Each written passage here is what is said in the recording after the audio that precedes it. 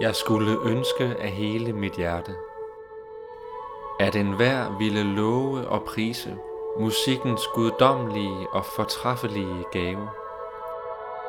Jeg bliver så overvældet af de mange og store egenskaber musikken har, at jeg ikke ved, hvordan jeg skal kunne tale ret om den, eller hvor jeg skal begynde eller ende min tale.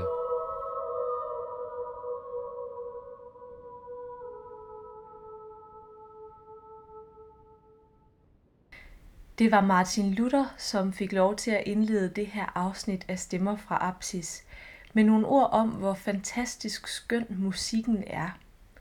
I dag skal det nemlig blandt andet handle om Luthers syn på skønhed, men også om de andre syn på skønhed, som herskede på hans tid, det vil sige 1500-tallet og i kølvandet på reformationen, som blandt andre Luther satte i gang. I kraft af reformationen blev der nemlig i den grad rusket op i og væltet rundt på de gamle tanker om skønheden. I middelalderen og i de traditionelle kirkesamfund, der havde man jo i århundreder betragtet skønhed som det her transcendentale, som jeg har fortalt om, altså som en kvalitet, som Gud er i ultimativ grad. At skønheden er selve definitionen på, hvem han er. Men at skønhed altså også er en kvalitet, som sommetider kan sanses i materien i kraft af proportioner og lys. Selvom sådan en som Martin Luther godt kan tale om, hvor fantastisk og skønt noget sansbart er, altså musikken her i indledningscitatet, ja, så udfordres det gamle syn på skønheden fra middelaldertænkningen gevaldigt i kraft af blandt andre Luthers projekt, og måske endnu mere af andre reformatorers projekter, såsom Calvins. Det er netop det væld af komplicerede forskellige positioner, som jeg vil prøve at åbne lidt for i dag. Blandt andet med fokus på Martin Luther, men også med fokus på Calvin. Dernæst så vil jeg forklare, hvordan modsvaret fra katolikkerne udartede sig, nemlig det, der kom i det, man kalder for modreformationen, og hvilket syn på skønhed, der herskede der. Så det er altså reformatorernes syn, det vil sige Luthers og Calvins i det her tilfælde, og modreformatorernes syn på skønhed, der er temaet for i dag. Sidste gang i Stemmer fra Apsis, der handlede det om renæssancen og skønhed som humanitas. Og hovedpointen sidste gang var, at vejen til at sanse og opleve skønhed, den går gennem mennesket. Jeg forklarede, at der i renæssancemaleriet males ud fra et princip om, for det første, at ting skal afbildes, som vi mennesker ser dem, og for det andet, at det typisk er det idealiserede menneske, der afbildes. Mennesket er altså helt i centrum. Som jeg også forklarede, så står det her renæssancesyn på maleriet, eller billedet, eller hvad vi skal kalde det, i skarp kontrast til, hvordan man tænkte om billeder i middelalderen. I middelalderen der tænkte man nemlig, at for eksempel ikonen præsenterede en guddommelig sandhed, hvorimod renæssancemaleriet snarere repræsenterer en guddommelig sandhed. Og hvorfor nu det? Jo, som jeg fortalte, så er det, man afbilder i renæssancen, det er ikke akairopoeta. Det er ikke noget, der så at sige går udenom menneskets hånd, jævnfør betydningen af akairopoeta. Det går ikke uden om menneskets erfaringsvirkelighed og dets sansning osv. Men maleriet kommer tværtimod kun til verden, hvis det fødes af en kunstner. Det er så at sige afhængigt af ham.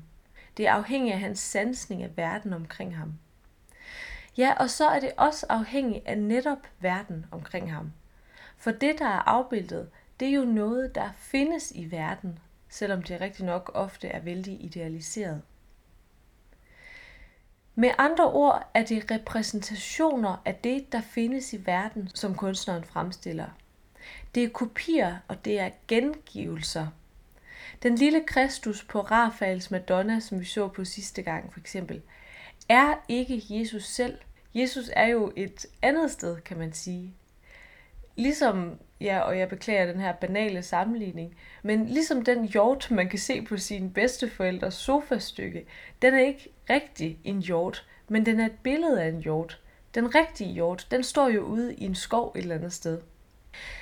I modsætning til sofastykket og til Madonna-billedet, så er Kristus-aftegningen på ligklædet fra Torino for eksempel, som jeg har talt om tidligere, det er en præsentation. Det er nok at strække den at sige, at det decideret er Kristus, der er på ligklædet. Men så alligevel, der er nogle spor fra ham, der er noget fra ham, som er ham. Man har fundet blodrester på det for eksempel. Og aftegningen derudover, den er ikke gjort med menneskehænder, fordi den ikke er tegnet eller malet. Snarere så er den gjort med Jesu kraft, vil man sige. Ja, så den er også et direkte udtryk for hans kraft. Den er altså i en art direkte kontakt med ham, og derfor så har den status som en præsentation af ham. Så med den her nye måde at tænke om maleriet på, så bliver maleriets status ændret fra at være præsentation til repræsentation. Eller man kan også sige det lidt anderledes. Med den her nye måde at tænke om maleriet på, der opstod kunsten. For en repræsentation, den er selv sagt kunstig. Hjorten på sofastykket er en kunstig hjort. Den virkelige hjort, den er ude i naturen. Og hvorfor bruger jeg nu en masse tid af det her afsnit på at opsummere sidste afsnit, når jeg lige har fortalt, at det her det faktisk kan handle om reformatorer og modreformatorer? Jo, jeg opsummerer de her pointer, fordi tanken om, at kunsten er kunstig, at den er repræsentation, den har noget at sige for, hvad kunst faktisk kan sige om sandheden. Om hjorten i skoven for eksempel, eller om Kristus. For med repræsentationstanken, ja, så kappes den helt direkte forbindelse med den guddommelige sfære. Og man kan sige, at den her skepsis over for, hvad kunst og det kunstige egentlig kan sige os om Gud, for det er ikke den virkelige hjort, det er ikke den virkelige Kristus, der er på billedet. Derudover, så kan man sige, at den her skepsis over for, hvad kunst og det kunstige egentlig kan sige os om Gud, ja, den blev faktisk i høj grad næret af netop reformatorerne. Sagen er, at flere af reformatorerne ligefrem vil mene, at den skønhed, som vi kan sanse her på jorden, for eksempel i billederne, at den er en art illusion. For den viser os noget fantastisk tillokkende, ganske vist, som vi meget nemt kan komme til at tænke, at det må være guddommeligt. Men den er ikke guddommelig. Den er snarere jordisk og udtryk for noget, der er her på jorden, helt adskilt fra Gud. Og på den måde, så kan den bedrage os til at fæstne vores lid til noget helt forkert. Fæstne vores lid til kopien i stedet for originalen, så at sige, eller til repræsentationen i stedet for præsentationen. Og med de ord, så må tiden være inde til, at jeg rent faktisk siger lidt om først de her reformatorers tanker om skønhed, lidt mere specifikt. Jeg vil ikke i den her forbindelse bruge krudt på at forklare, hvad der skete i reformationen, for nu er det jo æstetik, den her podcast handler om. Men bare lige helt kort, så var Martin Luther jo den første, som for alvor fik succes med at gøre oprør mod den katolske kirke på en række punkter. Den katolske kirke havde i en årrække haft nogle massive problemer internt, og flere forsøgte at rydde op, også internt. Men nogen gjorde det altså så kraftigt, at de decideret tog afstand til kirken. For eksempel Martin Luther, som fik en væsentlig folkelig opbakning, dels fordi han selvfølgelig ramte et ømt punkt med en del af sine pointer, men også på grund af nogle politisk gunstige forhold i det område, hvor han holdt til. En af de ting, som Luther var uenig med den katolske kirke i, var synet på, hvilken rolle Bibelen spiller i forhold til den øvrige tradition, altså de øvrige skrifter og dogmer osv. Katolikkerne på den ene side ville mene, og sådan er det jo stadig, at Bibelen er en del af traditionen. For den blev først sammensat en gang i 300-tallet, og derfor så opfattes samlingen af den skrifter som et led i kirkens tradition. Dog så opfattes den uden tvivl som det vigtigste skrift i traditionen, skal det lige bemærkes for en god ordens skyld. Deroverfor så mente Luther, at Bibelen altid står over traditionen. Og hvis noget derfor ikke står i Bibelen, så kan det ikke indeholdes i kristendommen. Det er derfor, at katolikker for eksempel i dag godt kan mene, at Jomfru Maria er blevet kronet i himlen, selvom det ikke står sort på hvidt i Bibelen. Hvorimod lutheranere rynker temmelig alvorligt på næsen ved sådan en tanke. Katolikkerne vil forsvare den her position med at sige, at det her det er der selvfølgelig andre dele af traditionen, der bevidner, det vil sige nogle åbenbaringer og nogle mirakler. Men de her åbenbaringer og mirakler, de kan altså ikke være sande eller være noget, der kommer fra Gud, ifølge Luther, fordi deres indhold ikke findes skrevet i Bibelen. Faktisk så var det her projekt, som Luther argumenterede for, det her projekt, hvor man sætter Bibelen helt i centrum, det var meget i tråd med projekterne hos nogle af humanisterne i 1400-1500-tallet. Humanisterne de argumenterede jo også for, at man skulle tilbage til kilderne ad fontes, som man sagde.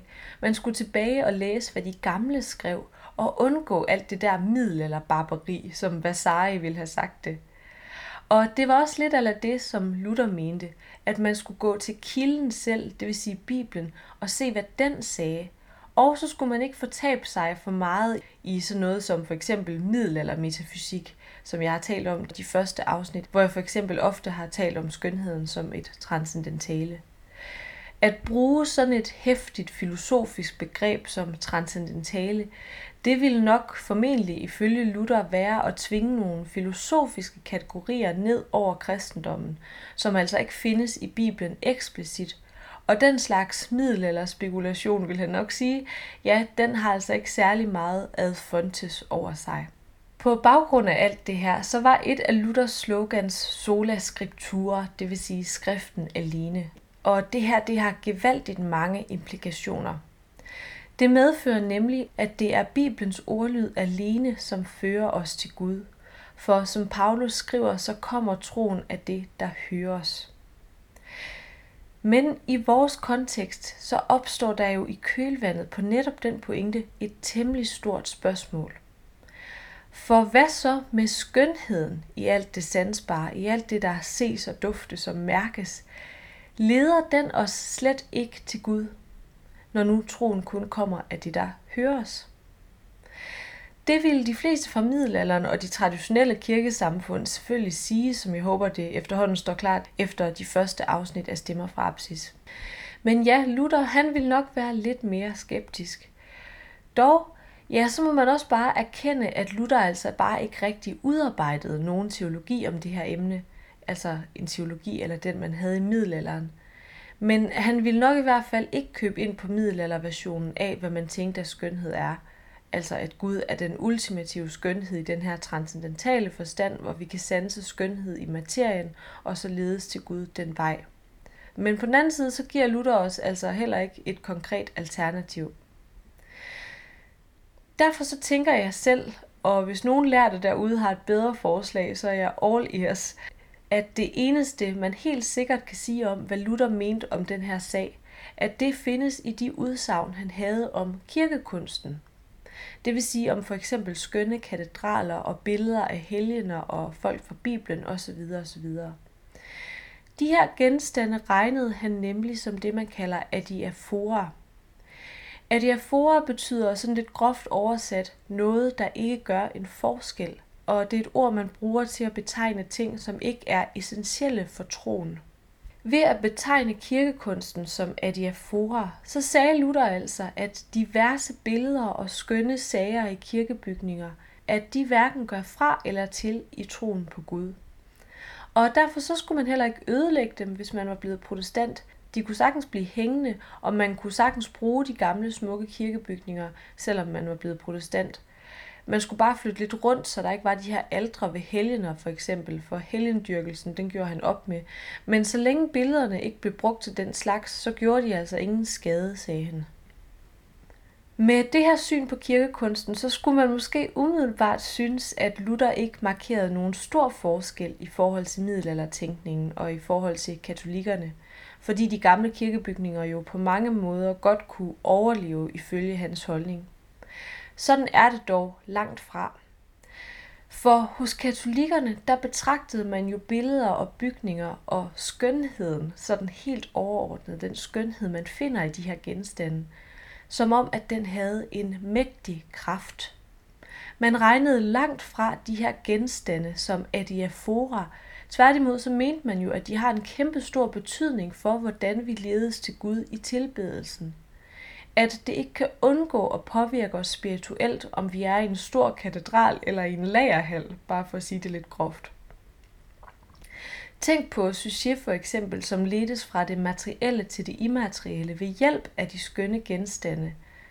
De skønne genstande havde en afgørende rolle at spille i den opstigning til Gud, som han beskriver. Dog på den anden side, så mente Luther faktisk ikke, at alt vi sanser er neutralt i vores forhold til Gud. For troen kommer jo af det, der høres. Så selvom han mente, at kirkekunsten har den her neutrale karakter, ja, så hørte vi jo i starten, hvordan han talte meget varmt om musikkens evne til at lede os til Gud. Det her, det skyldes blandt andet, at der jo i musik ofte er ord, som vi kan høre. Og som jeg forklarede, så er Guds ord det helt afgørende ifølge Luther. Og derfor så er det også ifølge ham en god idé at synge Guds ord ind i folk gennem salmesangen. I salmesangen, der sætter ordene fra Bibelen sig jo fast, så vi husker dem, og så vi lærer dem med hjertet, by heart, som man siger på engelsk. Og det må man jo virkelig give Luther, at det har han ret i. Og det er nok netop på grund af Danmarks lutherske status, at vores sangkultur er så forholdsvis stærk, som den faktisk er, og at vores salmeskat herhjemme er så rig. Nå, men altså for at opsummere. Luther havde ikke som sådan nogen lære om, hvordan skønheden i det sansbare hænger sammen med skønheden i det immaterielle. Han hoppede ikke med på den her middelalderlige tale om, at Gud er den ultimative skønhed, og at det vi oplever her på jorden i materialerne i henholdsvis lys og proportioner, at det er skønhed, som peger på den himmelske. Forbindelsen mellem det sansbare og den immaterielle Gud ifølge Luther findes derimod i ordet, i Bibelens ord, som ja faktisk på mystisk vis er Kristus selv, ville Luther sige. Luther var dog ikke den eneste reformator. Der var flere. For eksempel den franske Jean Calvin, eller Calvin, som man gerne udtaler hans navn på dansk.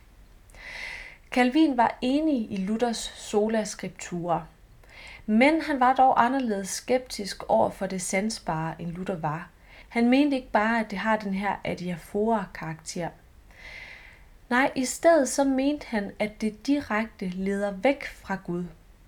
Sagen er, at den skønhed, som vi erfarer i det sansbare, og som vi for eksempel ser i en flot kirkebygning, eller i et maleri, eller i noget tredje, den lokker os til at tro, at den er fantastisk, og at den i sig selv nærmest er guddommelig. Men det er en illusion, vil Calvin mene. For både kirkebygningen og maleriet er genstande, der kommer fra den her verden. De er ikke guddommelige. Det er kun Gud, der er guddommelig. Derfor så kunne Calvins følgere ikke bare overtage de gamle kirkebygninger. De måtte laves radikalt om, og de calvinske kirkebygninger, ja, de er da også den dag i dag ret så ribbede for udsmykning. Derudover så er den eneste musik, der måtte være i kirken, sagde Calvin, det er vokalmusik, altså den vi synger. Der måtte ikke være instrumenter. Og derudover så skulle den have de bibelske salmers ordlyd, så at ordet, altså Bibelen, alene får plads, som dogmet siger. Efter den her lyngennemgang af Luthers og Calvins syn på den sansbare skønhed, ja, så er det forhåbentlig også blevet klart, at reformatorerne var mere skeptiske end de ortodokse og katolikkerne over for, hvad det sansbare og materialerne kan sige os om Gud. For at forstå den her pointe endnu bedre, kan det være en hjælp at bruge 2 teologbegreber, nemlig det man kalder den naturlige og den særlige åbenbaring. Den naturlige åbenbaring refererer til de tegn, som Gud har indlejret i skaberværket, altså i det sansbare og i materialerne. Nogle tegn på, hvem han er. Det kunne for eksempel være sådan noget som skønhed. Altså når man taler om den naturlige åbenbaring, så refererer man til nogle principper, nogle træk ved skaberværket, som peger i retningen af Gud og løfter en lille del af sløret for hans væsen og dermed åbenbarer det for mennesker, hvad end de er kristne eller ej. Som et helt afgørende supplement til den naturlige åbenbaring, tales der så derudover om den særlige åbenbaring. Det er nemlig den, der sker med Jesus. I kraft af Jesus åbenbarer Gud sig selv særligt for mennesker. I Jesus, og særligt med korsbegivenheden, ja, så møder man noget ved Gud, som man ikke har kunne regne ud i skaberværket. Det åbenbares for en. Katolikker vil mene, at Gud bestemt har lagt en god mængde materiale frit tilgængeligt i skaberværket til mennesker om, hvem han er, såsom skønhed. Og dermed så har den her type kristne altså også et forholdsvis højt syn på den naturlige åbenbaring. Derimod så ville protestanter være mere skeptiske overfor, hvor meget skaberværket kan sige os om Gud. Igen, Calvin ville være væsentligt mere skeptisk end Luther, men Luther var det dog bestemt også. Hos særligt Calvin er det dermed den særlige åbenbaring nærmest entydigt, der leder os til Gud og fortæller os, hvem han er. Og bare lige for at knytte en tråd til sidste afsnit og til den indledning, som jeg lavede i dag, ja, så spiller det her lavere syn på den naturlige åbenbaring hos protestanterne faktisk meget sammen med den pointe, som jeg gjorde meget ud af indledningsvis, nemlig at kirkekunsten er en repræsentation. Ifølge Luther, der viser kirkekunsten os nemlig ikke, hvem Gud er. Nej, kirkekunsten er bare en kopi.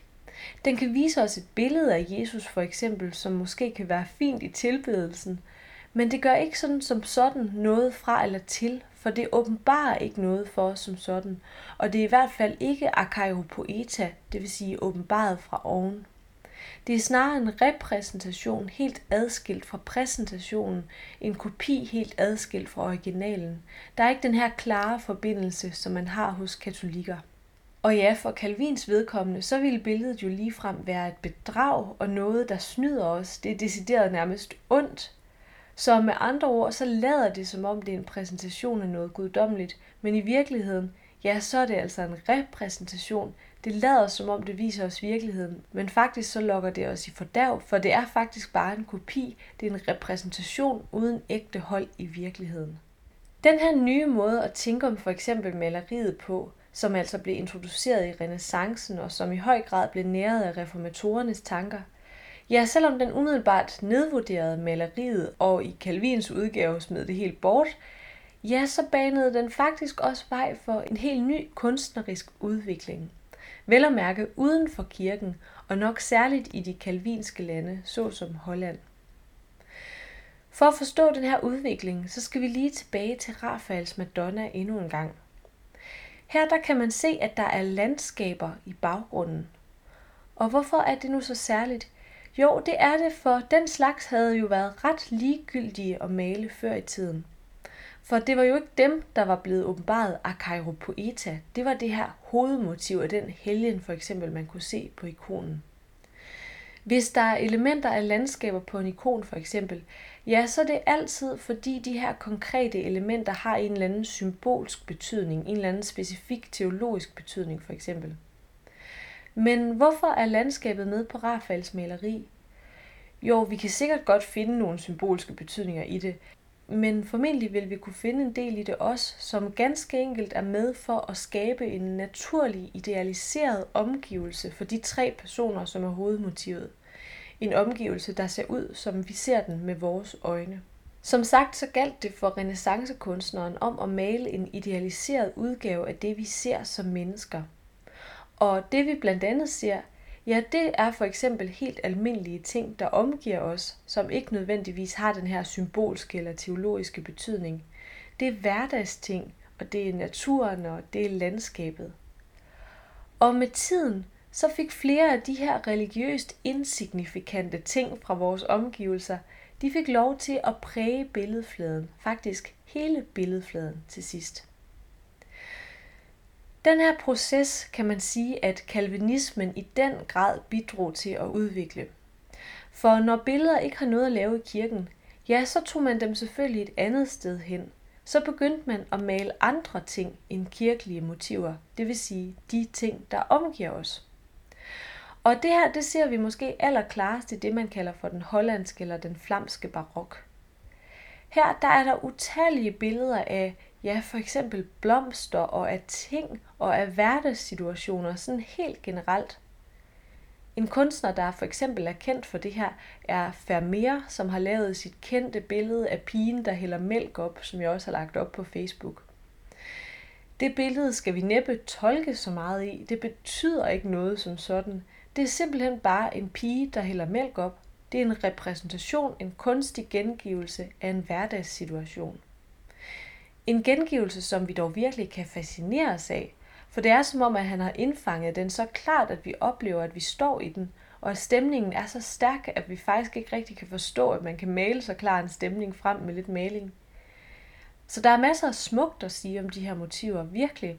Men alt det sagt, så er det altså ikke særlig meget at gøre med kirken længere.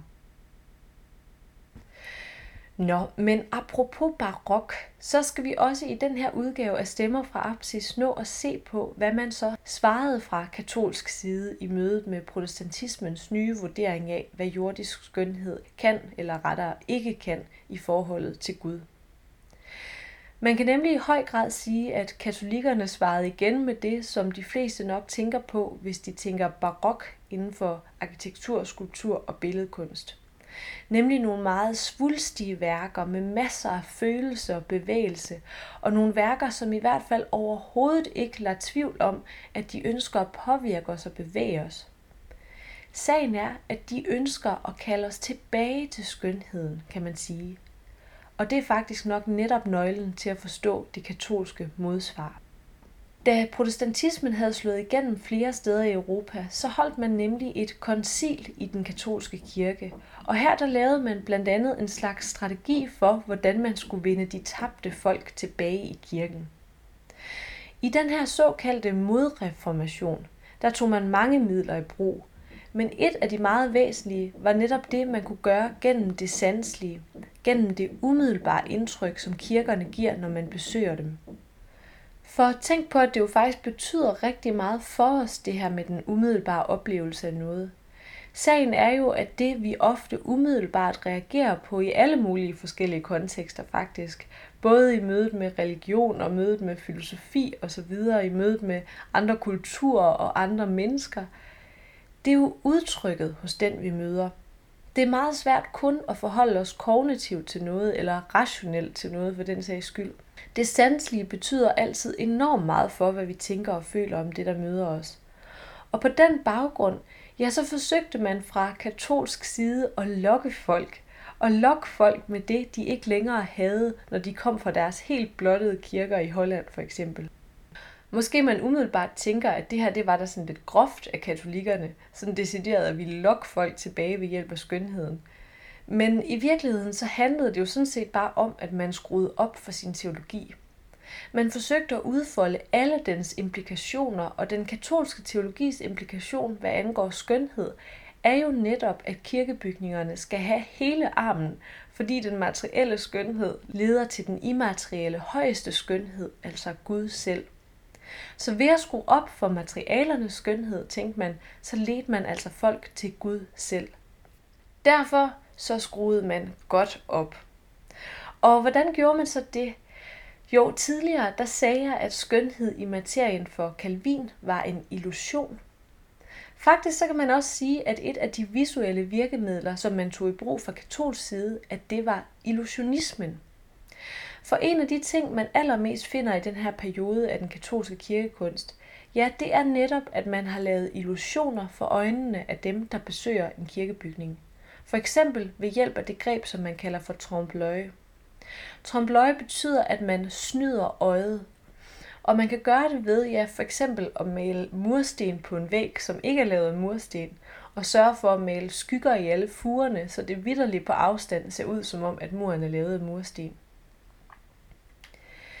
Den her måde at male falsk dybde ind i en flad mur på, den ser man i masser af barokke kirker fra modreformationen.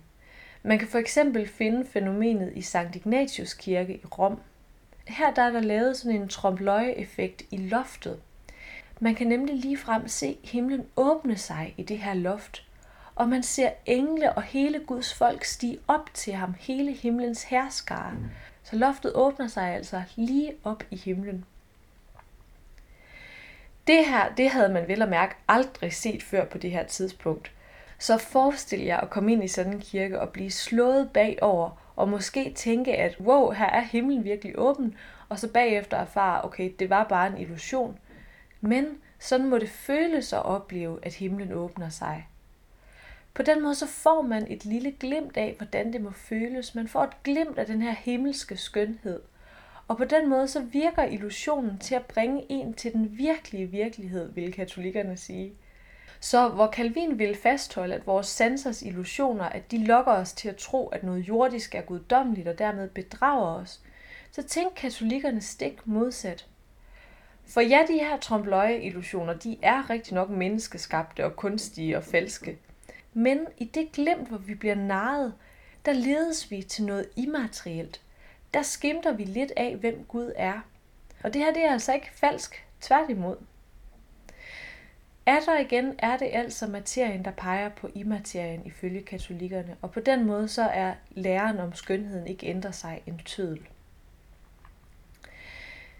Et andet eksempel på, hvordan katolikkerne brugte illusionisme, findes i den måde, hvorpå Peterskirken blev udbygget i barokken, nemlig af multikunstneren Bernini.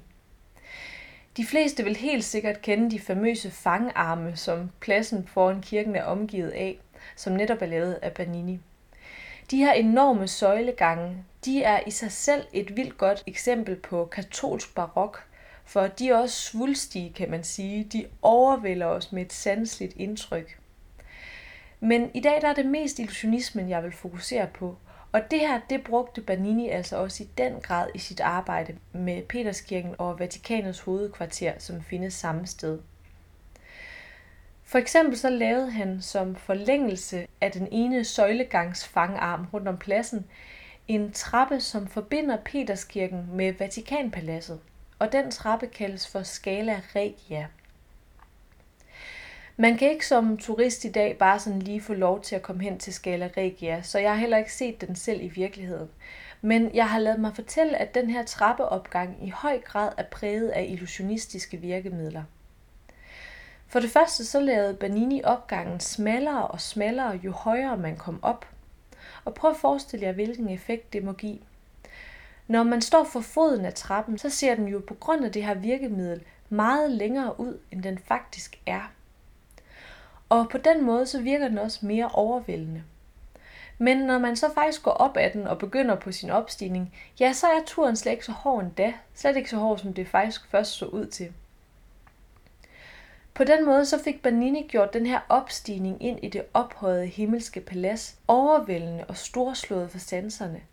Men samtidig så opleves den himmelsk let, næsten som om at Gud hjalp en med den svære opstigning. I forbindelse med Scala Regia er der derudover leget med nøje udvalgte lysindfald de helt rigtige steder ved de rigtige skulpturer, så der på vejen er sådan en helt teologisk fortælling om kristendommens historie. Den skal jeg ikke komme nærmere ind på her, for tiden løber fra mig nu. Men bemærk, at Bernini brugte både arkitektur og skulptur i sit projekt, som blev sådan helt teatralsk. Han tog alle virkemidler i brug. Der var ikke den her skarpe skelnen mellem skulptur og arkitektur og maleri, som ellers var begyndt at dukke op i renæssancen, og som man siden da har opereret meget skarpt med. Nej, i stedet for så fik den hele armen på alle parametre. Så altså for at opsummere den her katolske position, så gav man skønheden fuld los med hensyn til udnyttelsen af de sanselige virkemidler. Man skruede op for sin teologi, man skruede op for den materielle skønhed, fordi man mente, at den kan lede til den immaterielle skønhed, Gud selv. Jeg håber, at det nu efterhånden står klart, hvordan der er forskel på, hvordan den sanselige skønhed spiller en rolle for henholdsvis katolikker og forskellige protestanter. Her til sidst vil jeg fremhæve, at den lutherske udgave af svaret på de her spørgsmål har en lille fællesnævner med den katolske. Begge de to syn på skønhed agter nemlig musikken umådeligt højt. Derfor, ja, selvom lutheranerne havde pointeret adiafora-begrebet meget klart tidligere, så hoppede de faktisk spøjst nok helt med på at give de sanselige udtryk hele armen i barokken. Dog naturligvis på den lutherske måde, nemlig gennem musikken primært. Og det skete særligt med komponisten Johann Sebastian Bach. Bach arbejdede med det, man kalder for affektlære. Det vil sige, at han havde nogle særlige tonemønstre, som henviste til en særlig affekt, til en særlig følelse. For eksempel så udtrykker mønstret et suk. Så hvis der skal frembringes et sukkende udtryk, så kunne man bruge det. Og det her eksempel er bare et lille bitte et, for Bach havde utrolig mange. Hans musik er fuld af de her lydbilleder. Med andre ord, så maler Bachs musik billeder for den kristne, og ja, man kunne nærmest kalde det for illusionisme, tænker jeg. Musikken fremkalder de her følelser i os om Gud for eksempel, akkurat som Scala Regia også fremkalder visse følelser hos os. Og derfor så vil jeg slutte med Bachs stemme, lad den lyde fra apsis. For ham kan i hvert fald katolikker og lutheranere hurtigt blive enige om, at han havde fat i et eller andet.